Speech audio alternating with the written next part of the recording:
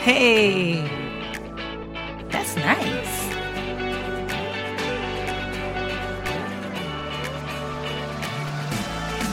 Here we go.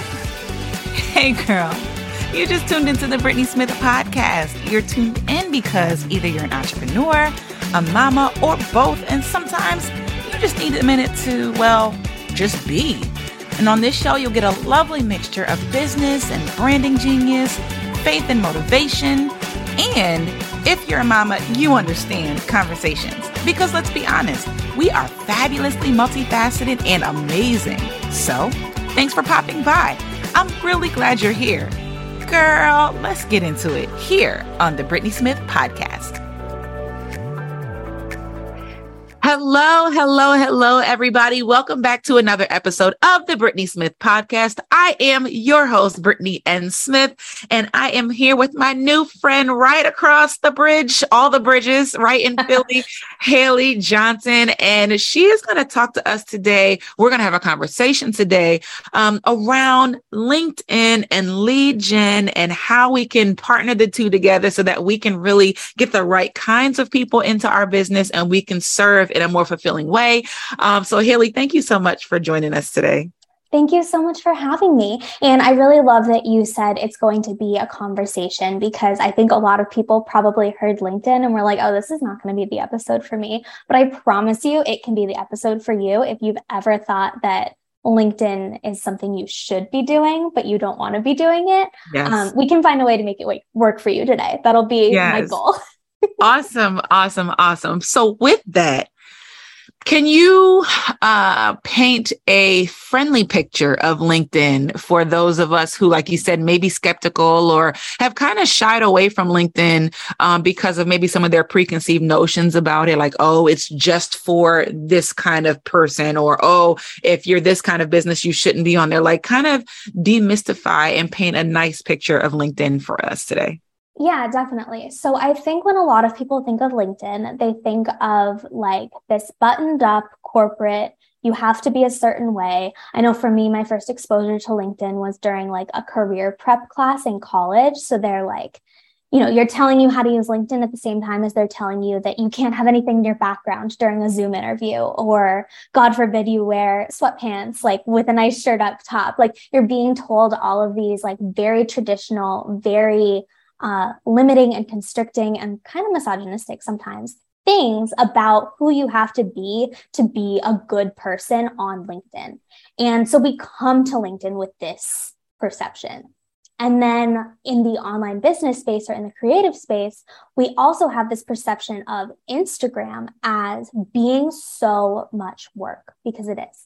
There's so many different platforms. There's so many different parts of the platform. There's so many different things you have to do to please the algorithm, and it's changing all the time. Right. So then in our minds, we think LinkedIn is serious and social media is difficult and finicky. So LinkedIn is a difficult, finicky social media platform, but that's not true.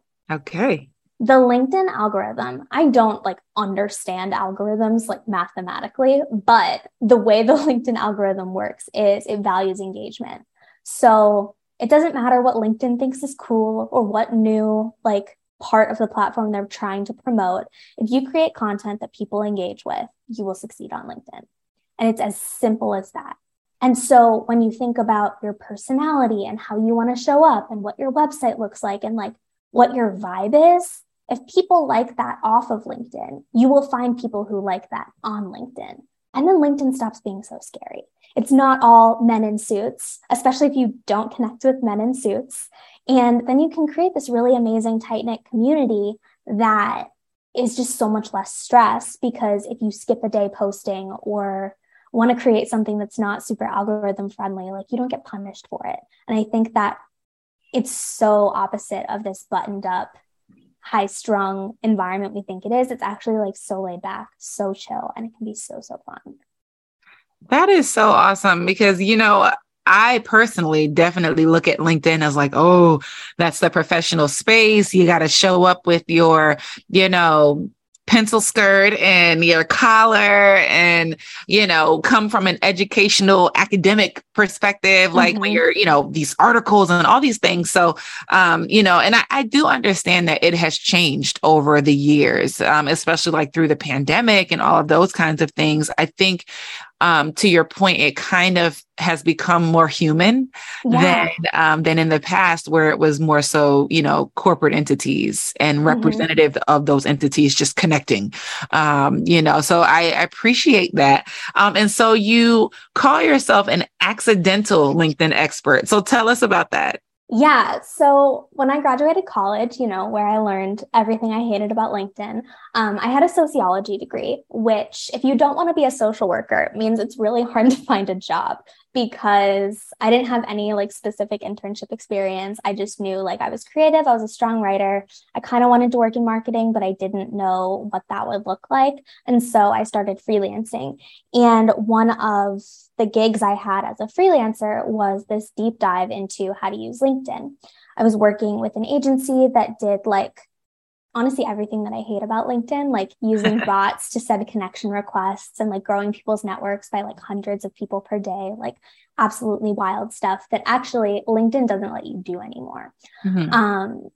But so I'm working for this company that's doing all this like stuff that I hate. I'm researching how to use LinkedIn and I'm realizing like, that's not the way to be successful on LinkedIn. That's the way to get good numbers, but it's not the way to build relationships, leverage those relationships, and create a genuine, network of people ready to support you and who you want to support. So as I'm doing this writing project, learning all this stuff about LinkedIn, I also got fired for something really dumb. And so then I was no longer with the company and I had all this LinkedIn knowledge and I'm like a spiteful little fiery Leo. So I was like, F this, like, I'm going to go be a LinkedIn expert. And that was kind of how it began. And I helped clients grow their businesses with LinkedIn. I grew my business with LinkedIn. I didn't have a website until November of 2020. And I started doing this in August of 2017. So I spent all of that time growing and networking and building connections without even a website. And I had a business. And so then around July of last year, I was like, well, I got to teach other people how to do this because this is freaking sweet. Like, I always thought you couldn't have a business without a website. And for so long, I was like, wait a minute, I have a business. This is real. And I wanted to give more people that opportunity. So I stumbled into it. I used to hate LinkedIn. Yeah, that's awesome. And I think many of us listening have that kind of stumbling upon kind of story. Many of us have that story when it comes to our businesses and kind of how we ended up where we are today. I'm the same way. I kind of stumbled into graphic design. I stumbled into brand design because it was kind of like, oh, well, I need these things. I can't afford to pay somebody for these things. And I'm actually kind of decent at these things. So I started doing my own stuff. And then people started to inquire like, well, who did your flyer? Who did your website? And I'm like, well, I did. And they were willing to give me money for it. And I'm like, okay, we're on to something. So I totally relate with that. So when we talk about LinkedIn, one of the things that I notice is that people look to position themselves as thought leaders on LinkedIn. So tell us what a thought leader is and how would you suggest we go about presenting ourselves? Like, does somebody have to call you a thought leader or do you just show up and say, you know what? I'm going to be a thought leader. And then you just start leading with your thoughts. Like, tell us about that process. Yeah. So there's a lot of, I don't want to say controversy, but basically like my dad and I got into a heated discussion about what a thought leader is. And he said thought leaders are annoying and stupid. And I was like, I don't think you follow thought leaders. But the way I look at thought leadership and the way that I try to help my clients and students and friends embrace thought leadership is it's just this idea that you have a unique perspective on something that you are an expert at, something related to your industry, something that you can speak on with authority that's not just regurgitating what other people are saying. So like my decision to, I guess, become a thought leader in the LinkedIn space is because I've been saying you can do whatever you want on LinkedIn and make it work for you if you embrace it since way before all of the like Great Resignation and people started being more casual on LinkedIn. Like I've been casual on LinkedIn from day one. But so like that's how I can look at, I feel like a thought leader because I had this new perspective. I think a lot of people jump into the idea of thought leadership by being like, hot take, spicy moment, unpopular opinion, but then they say something that like everyone already agrees with. And that's the type of thought leadership that my dad and I were like, he thought that's thought leadership. And I was like, no, that's just being annoying. Yeah. So yeah, all you need to do to be a thought leader on LinkedIn or anywhere else is have a unique perspective and the guts to share it confidently. And I think any of us as entrepreneurs have that. That's why we went out to be our own bosses. Yeah, no, and as you say that, the unique perspective and the guts to share it, that's hard for some people. Mm-hmm. It's hard, let alone the sharing piece. But, how do you navigate? Because like you said, you were on LinkedIn, you were casual from day one, and then all these other people started jumping on and doing the casual thing and making it a thing. And you're like, but I've been doing that. And so I find as a coach, as a designer, before the pandemic, people were looking for graphic designers. They were looking for coaches and stuff like that. And then after the pandemic, they all became graphic designers and coaches. And I'm like, what the heck? So now it almost feels like you have to come up with some kind of like, gimmicky, like catchy kind of something just to kind of keep your foot in the door, because there are so many people populating the online space. So how do you navigate that? And how do you then position yourself to generate leads in such a crowded market? Yeah. So I absolutely love staying in my lane.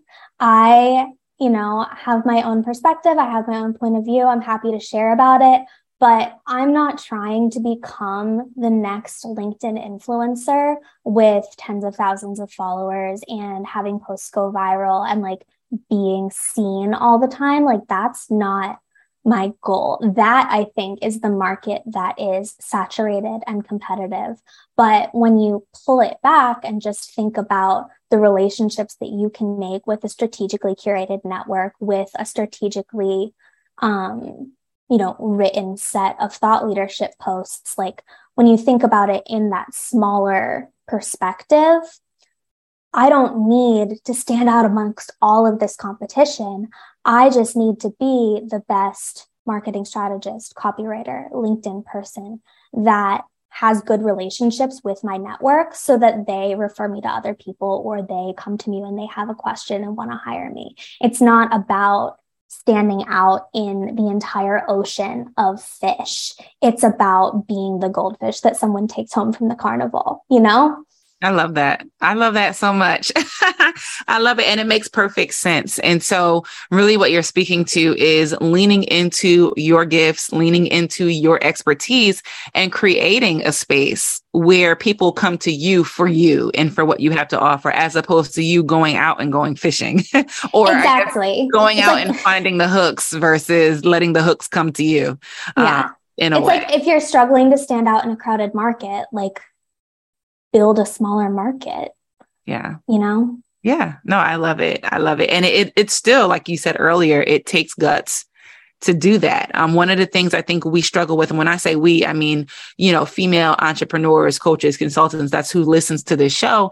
One of the things that we struggle with is having the confidence to create a pond where we're the standalone fish. It's that imposter syndrome. I know you've heard all about that in our spaces. And it's like, okay, what do you tell yourself when it comes down to being time for you to stand alone in your own space? Like, what would you say to the person who is like literally at the threshold and is like, okay, I got to get out of this crowded pond. I need to create my own lane, create my own platform, but I'm scared because I'm just not that confident. What do you say to that person? I think I have an interesting perspective on this because I feel like my real life persona and like my person that I'm in the same skin as and my online person are completely different people. Like you and I are having a conversation right now, but like it becomes a different person once it gets put onto whatever podcast platform. Like I just like disconnect from the things that other people see. And so if someone doesn't like it, if someone doesn't resonate with it, if someone doesn't think that I'm doing the right thing. Okay, cool. That's online Haley. She's over it. It doesn't matter. Like, I just feel like if you're going to put things into the world, someone's going to resonate with them. And if someone doesn't resonate with them, as long as your intentions are good and as long as you're not, putting harm into the world and putting people at risk for something, like there's not really consequences for having an idea that other people don't want to cling on to. And that's okay. And so, if someone sees a post and likes it and that post goes really well, I'm like, that's so freaking cool. But if I write a post and like it doesn't get a lot of engagement or no one reaches out to me from it, I'm just like, okay. No one saw it. Moving on. Like, it doesn't have to be that deep. And I know that's something that is hard for people. And I know that I think I'm really lucky to be able to have that disconnect and not feel like, the things that I do necessarily have to matter if they don't go very well. But just trying to like detach yourself from neutral to bad like outcomes for things like that. When there's no real consequences, I think. Right. You just gotta move on. Yeah. Yeah. And so, is that have you always been that way, or is it something that you kind of practiced and developed over time? I think that like growing up and like in school, I was always a very good student. Like I love a rubric, anything where it's like, these are the ways you can get all the points. Like I can check boxes, I can do all of that. And then I think once I graduated into a world without a concrete set of qualitative or quantitative standards that you can like get a pass or fail or get a perfect score or get less than perfect. Like once that was no longer an option, I was like, I've succeeded up until this point. I'm just going to live my life, do my best, have great intentions. Like I never have any intention to do harm to anyone or make anyone feel bad about their like anything. So I know that if I'm going out into the world with the best intentions, like I'll have the best results that I'm capable of, and just trying not to worry about the perception, because it's not like anyone else has a rubric that I don't have. Like we're all just guessing. Right. Figuring it out as we go, for sure. Awesome. Well, thank you for sharing that insight, because like I said, I think many people who are listening struggle with detaching themselves and their worth and their value from whether or not somebody accepts or rejects their ideas or what they've created. And so when you talk about LinkedIn and lead gen, I'm going to bring us back around with that. Talk to us about the approach that you take in using LinkedIn to connect with other people and to connect with the right people, because when you connect with the right people, then the chances of them resonating with what you release and put out are greater. Right. And so talk to us a little bit about your strategy when it comes to that. Yeah. So I've got like the most annoying lawyery answer of like, it depends. We use this concept called the lead gen archetypes to help people figure out what their lead generation strategy should be on LinkedIn, because not everyone wants to show up and post thought leadership content. Not everyone wants to be sending out a bunch of connection requests and networking and doing all of that. And we want to honor that boundary and that like knowledge that this is not for me and this is not something that I want to be doing. And we don't want to close LinkedIn off to those people for, whatever personal preferences they have. So we break it down into 3 archetypes of the wallflower, the dancing diva, and the social butterfly. So for a wallflower on LinkedIn, lead gen is all about getting found. It's about having an optimized profile, and then it's about really leveraging the knowledge that you get from the people who visit your profile. So you can like turn your privacy settings really far down on LinkedIn and see the people that are looking at your profile. And so for wallflowers, we just have them keep tabs on who's looking at their profile, who's sending them connection requests, and staying on top of like, hey, I saw you were looking at my profile. Do you want to talk about something? Or do you want to check out this, freebie that I have? And kind of taking someone's like lurking on your stuff as the first move. For Dancing Divas, it's all about that content and thought leadership and being out there and being seen. But then we do the same thing, and it's, sorry, I just got a text message that distracted me. So for the Dancing Divas, we have all of this content, all of this thought leadership that's going out. But just like with the wallflowers, we're keeping track of who's engaging with that content, who's commenting on that content, and then reaching out to further those relationships. And for the more like traditional understanding of how we do lead gen for social butterflies, it's all about relationships. So that's when you're going to be searching for ideal clients, searching for podcast guests, for podcasts to guest on. One of my now good friends started out as someone who I found on LinkedIn, pitched them to be on their podcast, was on their podcast, and then like they joined my membership and I bought something from them and they brought me on for a client project, and we built this reciprocal relationship because I wasn't just looking for clients, I was looking for a network. And a network is diverse, and you need some people and some people need you.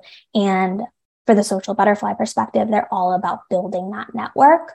So those are three kind of surface level approaches to using LinkedIn. If you want to know what your archetype is, go to theprodigy.com/quiz and we will tell you. But yeah, that's how we approach lead gen. It's very individual. It's very person specific. And what I love about LinkedIn is that no one way is better or worse than the other. Right. No, I love that.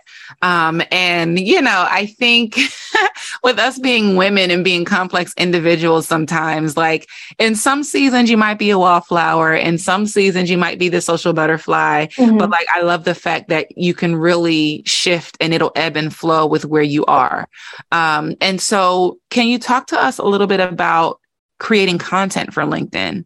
What content works really well? I know it depends, but from what you've seen and maybe even from what you do personally, what do you find in terms of content creation are some best practices?